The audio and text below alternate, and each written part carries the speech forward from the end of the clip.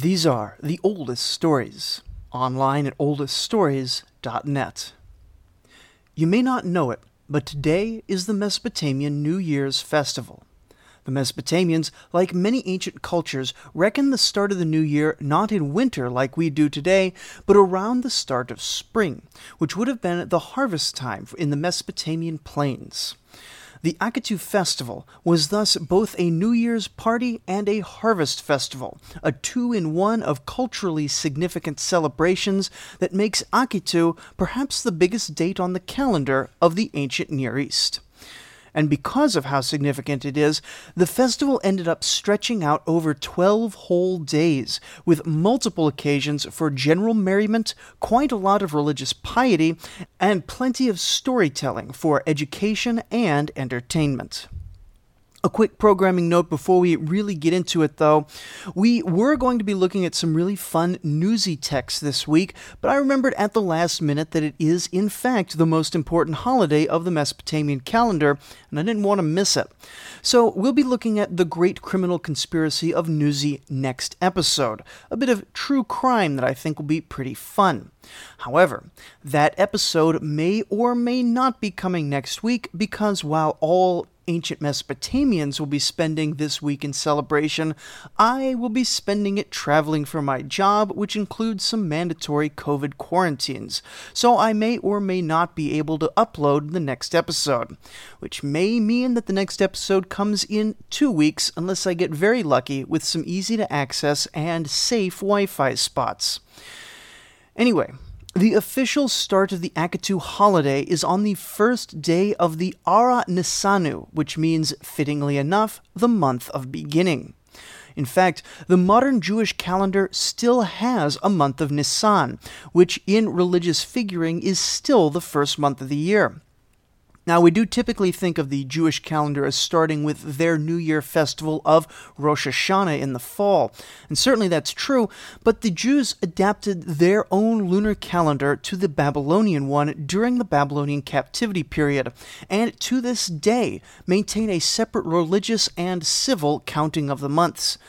This, as you might imagine, can at times get a bit complex, and unless you're trying to figure out the date of Passover from biblical first principles, it's mostly just an interesting bit of trivia.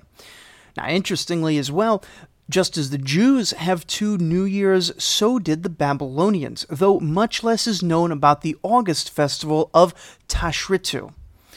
However, the correspondence between the Babylonian and Jewish calendars means that we can figure out the dates of the Akitu festival quite definitively, just by referencing a Jewish calendar and checking the first month of Nisan until the 12th.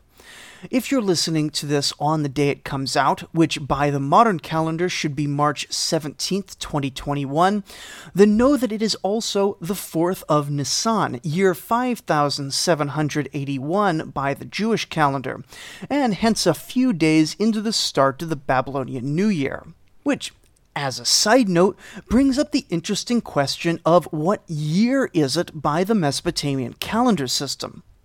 Now, there's no objective answer to this because, unlike Western society, the Mesopotamians did not count years from a fixed starting point. Indeed, in the early periods, as we've seen, they didn't count years at all, but instead described each year as the year that something happened, perhaps the year that a king took the throne, or perhaps the year that a king finished a canal project, or the year that a king defeated an enemy. By the time we get to the Kassite period, the Babylonians have moved to the somewhat simpler, though sadly less historically informative, method of counting from the reign of each king.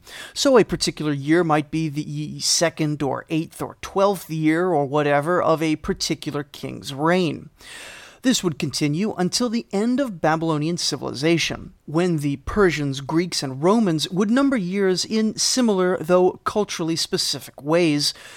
It would be the Muslims who would end this system, replacing it with a count from the year that the Prophet Muhammad went to Medina. We could, if being particularly insistent, say that the last king of Babylon, Nabonidus, began his reign in 556 BCE and was never replaced by another valid king. So, by that, we're in year 2577 of the reign of Nabonidus. We could follow traditions more closely by noting that the current ruler of Mesopotamia, Iraqi President Barham Saleh, has been in power since 2018, making this the dawn of year 4 of his rule. We could also follow the Sumerian kings list and count from the beginning of the world. However, this puts the first historically attested king on this list, Enma-Barghesi, at the year 257,750, making this the dawn of year 263,621 since the creation of the world, or thereabouts if I did the math right. As a fourth alternative, we could follow the original Sumerian system of naming the years, which were, by necessity, since you name it at the start of the year, named by the major event of the previous year, which would pretty clearly make this the year in which a disease spread to the four corners of the universe, or something of that nature. Anyway, whatever year it was yesterday, know that today is the start of a new one. The Akatu festival shifts from year to year, being based on the lunar calendar while we use a solar calendar. Last year it began on March 30th. Next year it will begin on April 5th. But whatever specific solar calendar day it falls on, reconstructing the Akatu festival involves a big problem. The festival took place in many different cities and nations over thousands of years, and indeed some of our best evidence for the festival takes place hundreds of years after the end of Babylon, during the Seleucid Empire, when the Greek successors of Alexander the Great ruled over Mesopotamia. And so, I'm going to read through the 12 days of Akatu, looking at events taking place every day as if it was one great festival. But we should always keep in mind that this is a mishmash of sources, and it's quite likely that Akatu looked different in different times and places. Additionally, I myself am not a follower of the Mesopotamian polytheistic religion. However, I have gotten feedback and encountered a number of neo-pagans since beginning my show, and it seems that the neo-pagan community always has questions about how to adapt ancient practice to fit into a modern context. And so as I go along with the account of the festival, I'll be adding my own thoughts for how a modern enthusiast or worshipper might go about bringing this festival into the modern day. As of today, assuming you are listening on release day, we're in the 4th day of the Akatu festival. But don't worry, because even though you may have missed a bit, there is some dispute as to whether the common folks of Babylon would have actually done anything for these 3 days, since our documentation is focused solely on the activities of the king. There are some indications that, far from being a time of celebration, these first few days of the year were days of anxiety and misery, with ritual mourning occurring within the city. Each day, in anticipation of the rituals to come on the following days, the high priest of Marduk within the Esagila temple in Babylon would offer the following prayer in pious humility, along with likely a table full of ceremonial offerings. Lord, without peer in thy wrath, Lord, gracious King, Lord of the lands, who made salvation for the great gods, Lord, who throwest down the strong by his glance, Lord of kings, light of men, who does apportion destinies. O Lord, Babylon is thy seat, Borsippa thy crown. The wide heavens are thy body. Within thine arms thou take the strong. Within thy glance thou grantest them grace. Make them see light, so that they proclaim thy power. Lord of the lands, light of the Igigi, who pronounced blessings. Who would not proclaim you in your power? Who would not speak of your majesty, praise your dominion? Lord of the lands, who lives in Eudel, who takes the fallen by the hand, have pity on your city Babylon. Turn thy face towards Esagila thy temple. Give freedom to them that dwell in Babylon, your wards. Now there are a few words missing from this prayer, damaged in the tablet, but generally it's remarkably complete and in good shape. For those considering their own Akatu festival, I see no reason why you couldn't say this prayer today to open the festival. It is a prayer to Marduk because nearly all of our good documentation comes from Babylon, but you can either say this prayer to Marduk or make a prayer to your own personal god. Or you could pray to your city and patron god, or perhaps nation and national god, since that is closer to the modern paradigm of the ancient communities. In any case, whether you pray to Marduk or to some other great god, you should accompany that in these somber days with prayers to your personal god. Every single individual in ancient Mesopotamia would have had his own personal relationship with a singular, usually lesser deity, who would serve as their guardian angel of sorts.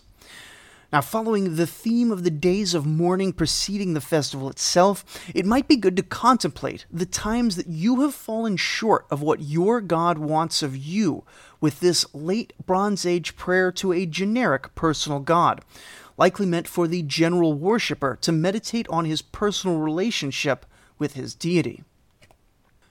Be it offense, crime, iniquity, or sin, I have offended my God.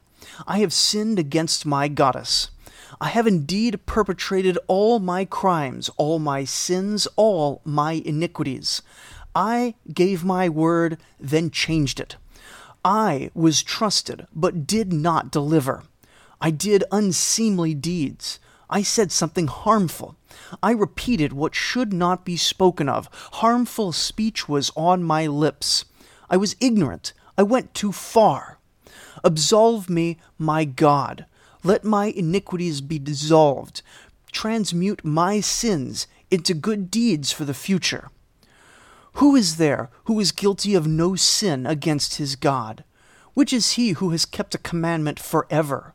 All human beings there are harbor sin. I, your servant, have committed every sin. I stood before you, but I spoke falsehood. I uttered lies. I indulged crimes. I spoke harmful words. You know what they are. I committed an abomination against the God who created me. I acted sacrilegiously. I kept on doing evil. I envied your vast possessions.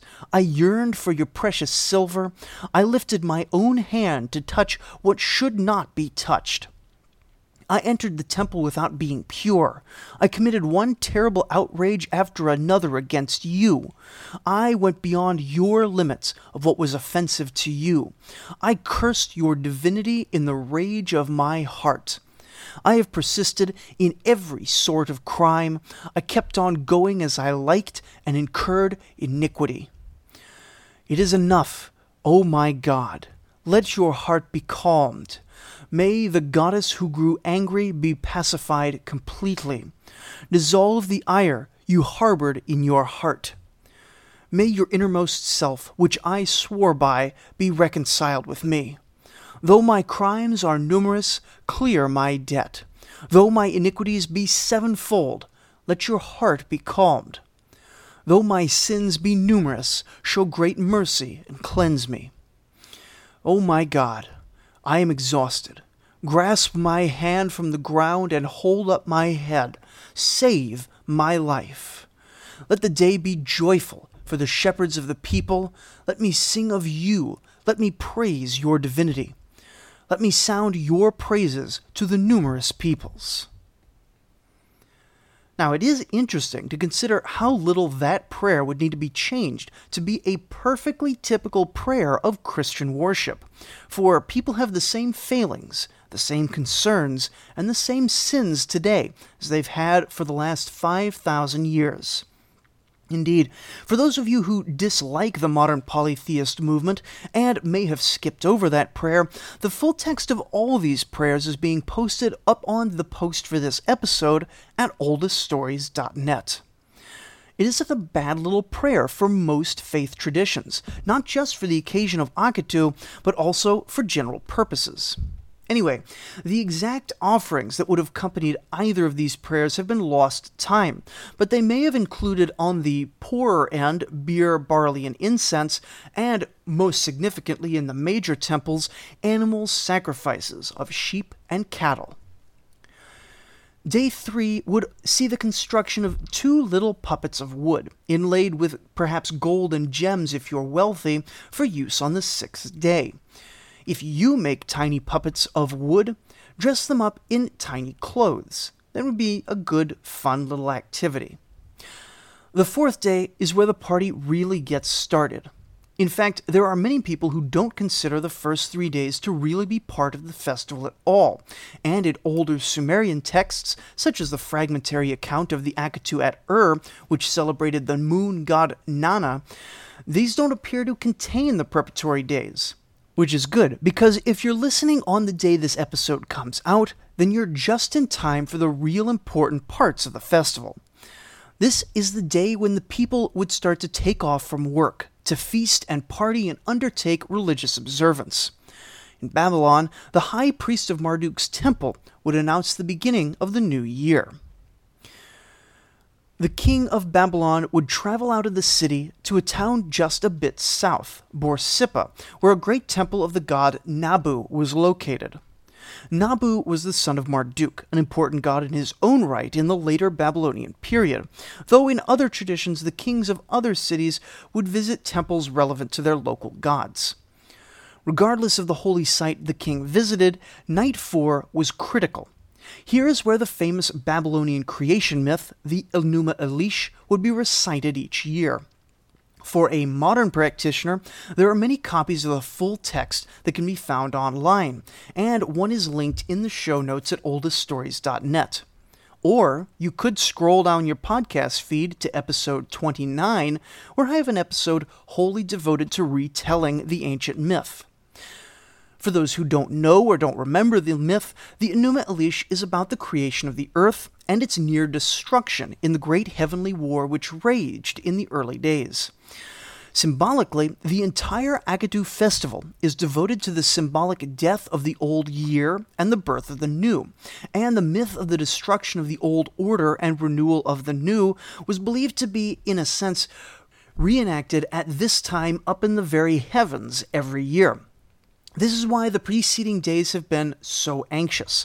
Not only are the people considering the blessings that they've received in the previous year and their own failings, they're also worried about the cosmic battle, which is even now taking place, as genuinely worried about the possible destruction of the earth as perhaps modern apocalyptic cults are. Day 5 opens with a ceremony surrounding the king and the god Marduk.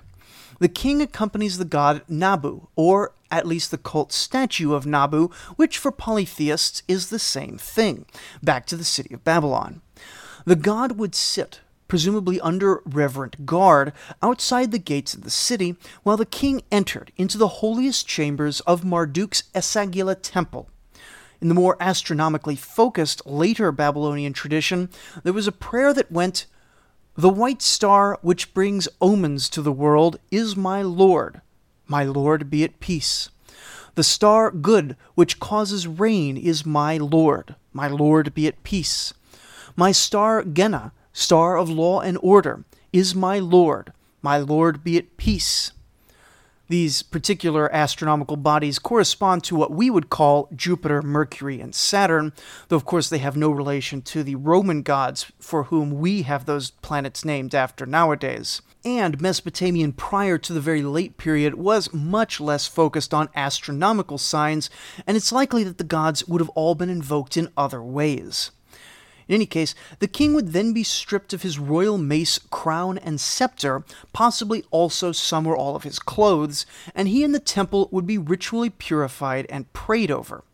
Then the king would kneel before Marduk, with both the cult statue and Marduk's high priest in attendance, and he would make a heartfelt negative confession, swearing to the high god that he had not sinned. An example text from a very late period reads, "I have not sinned, O Lord of the lands. I have not been negligent regarding thy divinity. I have not destroyed Babylon." It then continued on, but we've lost parts of it, and the high priest would respond in Marduk's name, "Do not fear. What Marduk has spoken will come to pass. He will hear your prayer. He will increase your dominion and heighten your royalty." Having given his confession, the king would be slapped hard in the face. It would have to be so hard as to draw tears from the king's eyes. The more tears, the more sincere it was, and the better indication of the king's faith. What this means exactly is debated among scholars. There are some who think that this negative confession is a much later innovation, one meant principally for the foreign rulers of Babylon, and was not part of the more ancient ceremony under earlier native rulers. However, others point to the fact that there were, in fact, kings of Babylon who gave similar negative confessions, and this may have been an ancient tradition of submission before the gods. Indeed, nearly every king presented himself as publicly submissive before the gods, and as holding their kingship in trust from the gods. For the people of Babylon, the sad part of the festival peaks at this point, and it's likely that more rites of penance, humility, and devotion to the gods were undertaken here. Tonight will be the most dangerous night of the year, for Marduk will be gone from the heavens and gone from the earth, gone off to fight his yearly battle in the sky. While Marduk is gone, the priests of Esagila go all around the temple with censers of burning incense, swinging the smoke around and purifying the temple. Symbolically, they're burning down the temple, and they have to carefully clean every inch of it back as they symbolically rebuild the temple before the god gets back, so that he has a new and clean temple to return to. Indeed, it's possible that some of the classical laments were sung at this point, either in the temple or even in the streets, such as the laments for Sumer, Nippur, or perhaps other laments that have not survived to this day. The memory of destruction, which resulted from the absence of the gods, was well known throughout Mesopotamian civilization, and the anxiety in the streets was almost certainly very real. However, at the conclusion of the evening ceremony in which the king is humiliated, he receives a glorious oracle from the gods, confirming his right to rule. The high priest then hands the king back his royal mace and scepter, perhaps also his clothes, for, as I said, he may have been fully or partially nude for this, and then they pray over and probably sacrifice a white bull in thanksgiving.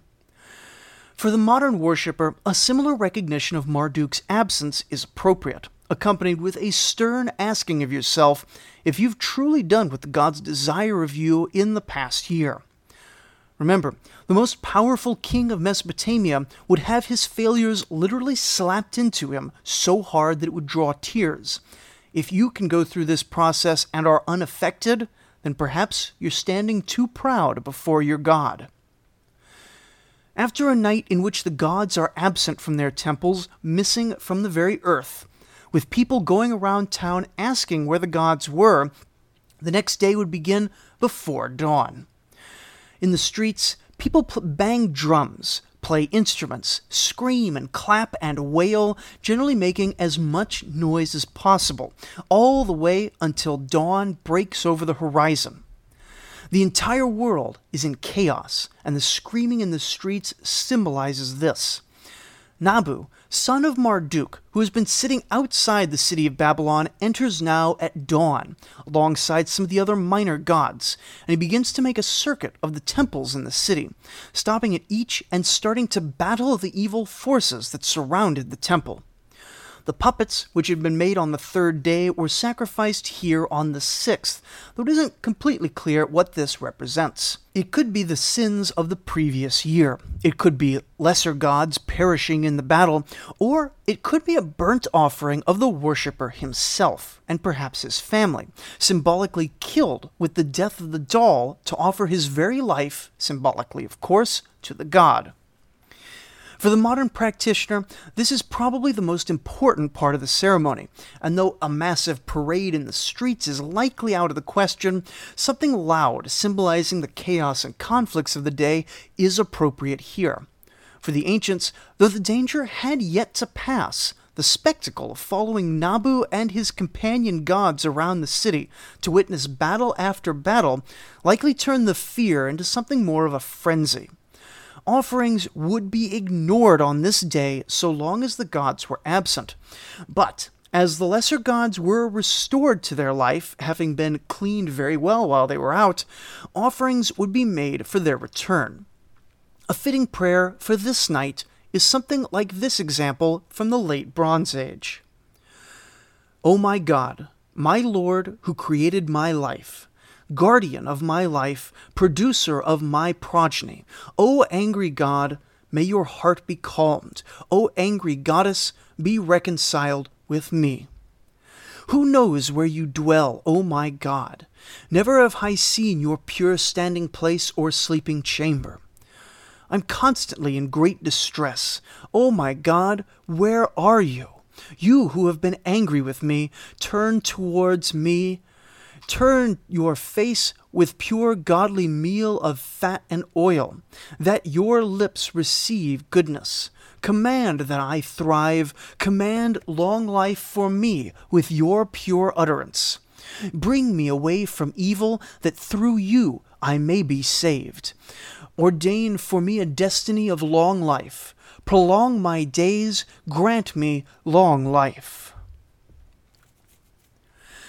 The seventh day is the biggest day, and it begins with cleaning and new clothes.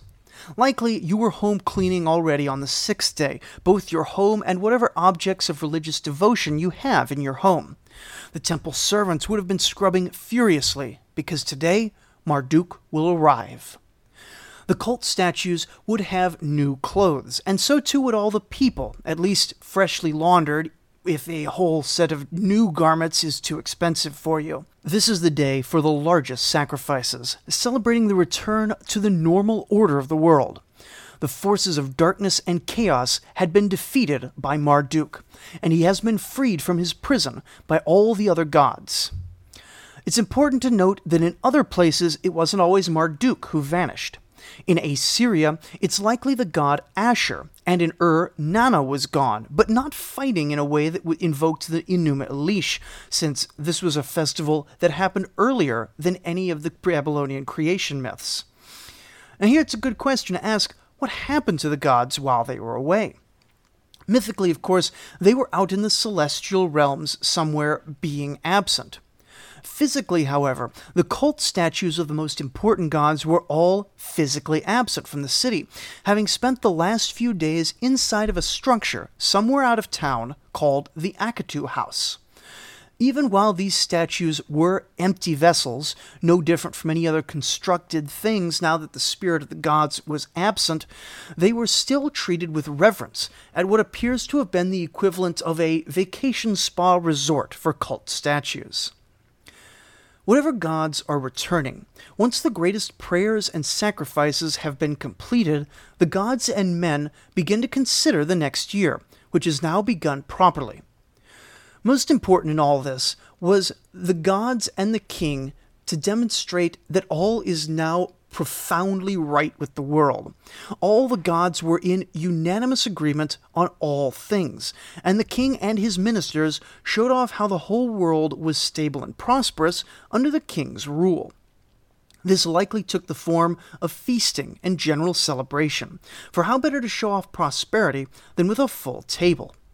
A private individual would want to spend some time in this day to also show reverence for his personal god, and a modern polytheist who only has the resources to celebrate a single day should likely be celebrating on the seventh day, with a dinner, with friends, and with a clean house. Just make sure that the thanksgiving for the gods who make it all possible are not forgotten amid the merrymaking. The eighth day is a day for planning the year ahead. For a small farmer, the harvest is finished, and the budget for the entire coming year needs to be figured out. I've discussed it at length in some previous episodes, but imagine that you only got paid once a year and had to make sure at that time that you had enough throughout the year to avoid literally starving to death. I know for a fact that many modern people that I have met would blow their entire wealth in the first few months and then simply keel over and die when winter came along, even if they had in fact collected enough at the start of the year for the rest of the year. So it's hard for many of us to understand just how solemn and important this day was for families. Among the government, this may have been a day for policy proposals and discussions of the coming year. Among the gods, too, a similar convocation is occurring within the Chamber of Destinies, one that directly parallels the events of the Enuma Elish. All the gods convene, while the mortal king of Babylon oversees the ceremony to honor Marduk.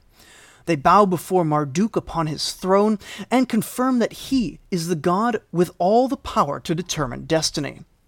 On a macro level, Marduk then rules in favor of the coming year being generally free from horrible events and filled with miscellaneous blessings. Meanwhile, the entire city is spending the day getting along, for superstition informs them that if they speak unkind words or act in a hostile fashion to anyone, then on this particular day, the good fortune of Marduk will not fall upon their house. For a modern worshipper, is it so hard to go a whole day without speaking any angry or mean words to anyone? The days following this are much more poorly documented, though there are still some things we can say about them. Day 9 saw a great triumphal procession through the city of kings and gods together. For the late period kings, this seems to have been their favorite day, for it was here that they could exit the holy places alongside the great god himself, and be seen by all the people to be touching Marduk, holding his hand, and generally enjoying a personal friendship with the god. This parade, however, is one that must be carefully overseen.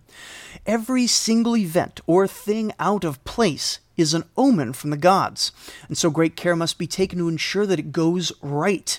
And then, anything which does go wrong is properly noted and studied for messages from heaven for the coming year.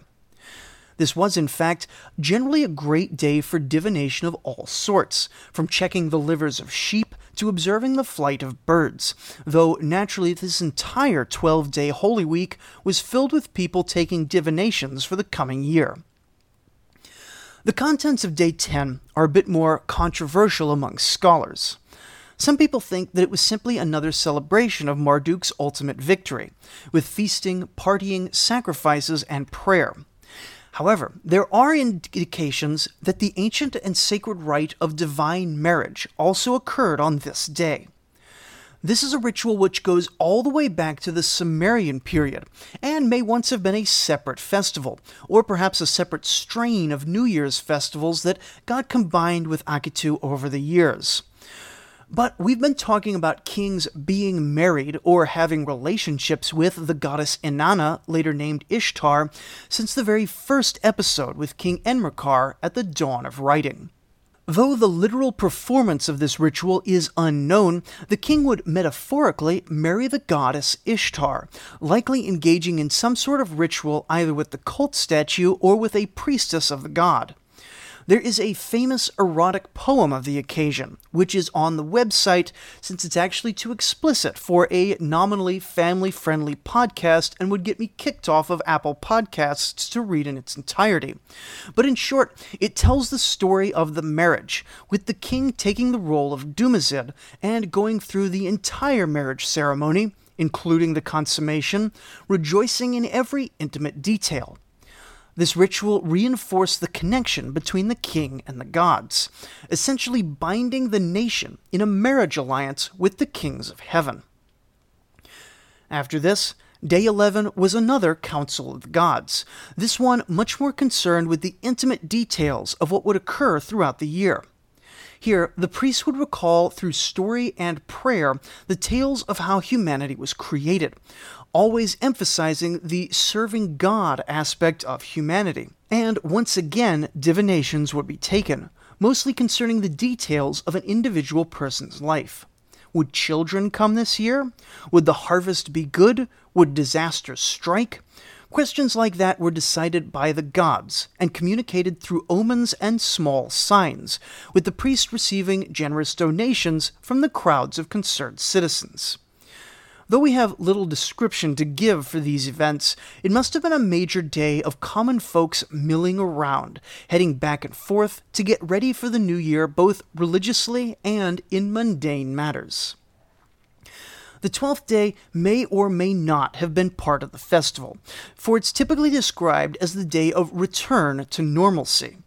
The gods who have been wandering from shrine to shrine, visiting more important deities, are returned to their places, and the business of plowing the fields for the next year begins, no doubt involving a number of quite hungover plowsmen. It's hard to say exactly when the Agatu festival ended historically. We know it took place among the Seleucid Greek rulers, but after around 200 BCE, once the Mesopotamian region became the battleground between Rome and Parthia, many of the older cultural traditions were lost. It seems likely that by the time of Jesus Christ, there was no longer any state-sponsored Agatu festivals, and for sure with the coming of Islam at 600 CE, and the stamping out of the final cults of the Sumerian gods, which were mostly just Ishtar by that point, there was no one left to make any attempt to celebrate in the ancient way. However, in recent years and decades, the rediscovery of Mesopotamia has also led to a rekindling of the ancient faith around the world, and Agatu festivals, both small and large, have been organized in some cities in some places around the world. For anyone interested, I have a few links to resources for pagan groups online that might be able to help you out. Those are in the show notes. For the rest of you, though, I hope you've enjoyed this little detour into one of the major regional festivals. Though our focus was on Babylon, variants of this Agatu festival were celebrated throughout the Near East, throughout the Bronze and Early Iron Age. Next episode, we'll return to our regularly scheduled programming, though like I said back at the top of the episode, if you don't see it go out next Wednesday, check back the week after, and we'll be back on the regular schedule for sure. Also, if you've been listening to the show for a while, you may have noticed that I don't have many ads, nor do I do much advertising myself. However, if you know anyone who might be interested in this show, either the cultural or historical aspects, or who might just fall in love with my low production values, I would definitely appreciate if you could tell them about the Oldest Stories podcast. Or, if you want, you could leave a review on your podcast app, post on the Facebook, or whatever social media things that kids these days are using in place of human interaction. I do this show for myself because I enjoy it, but it's also gratifying to know that I'm getting what's honestly a pretty obscure but really important story out to so many people nowadays. I say it at the end of every episode, but I want you to know that I really mean it. Thank you for listening. It really means a lot to me.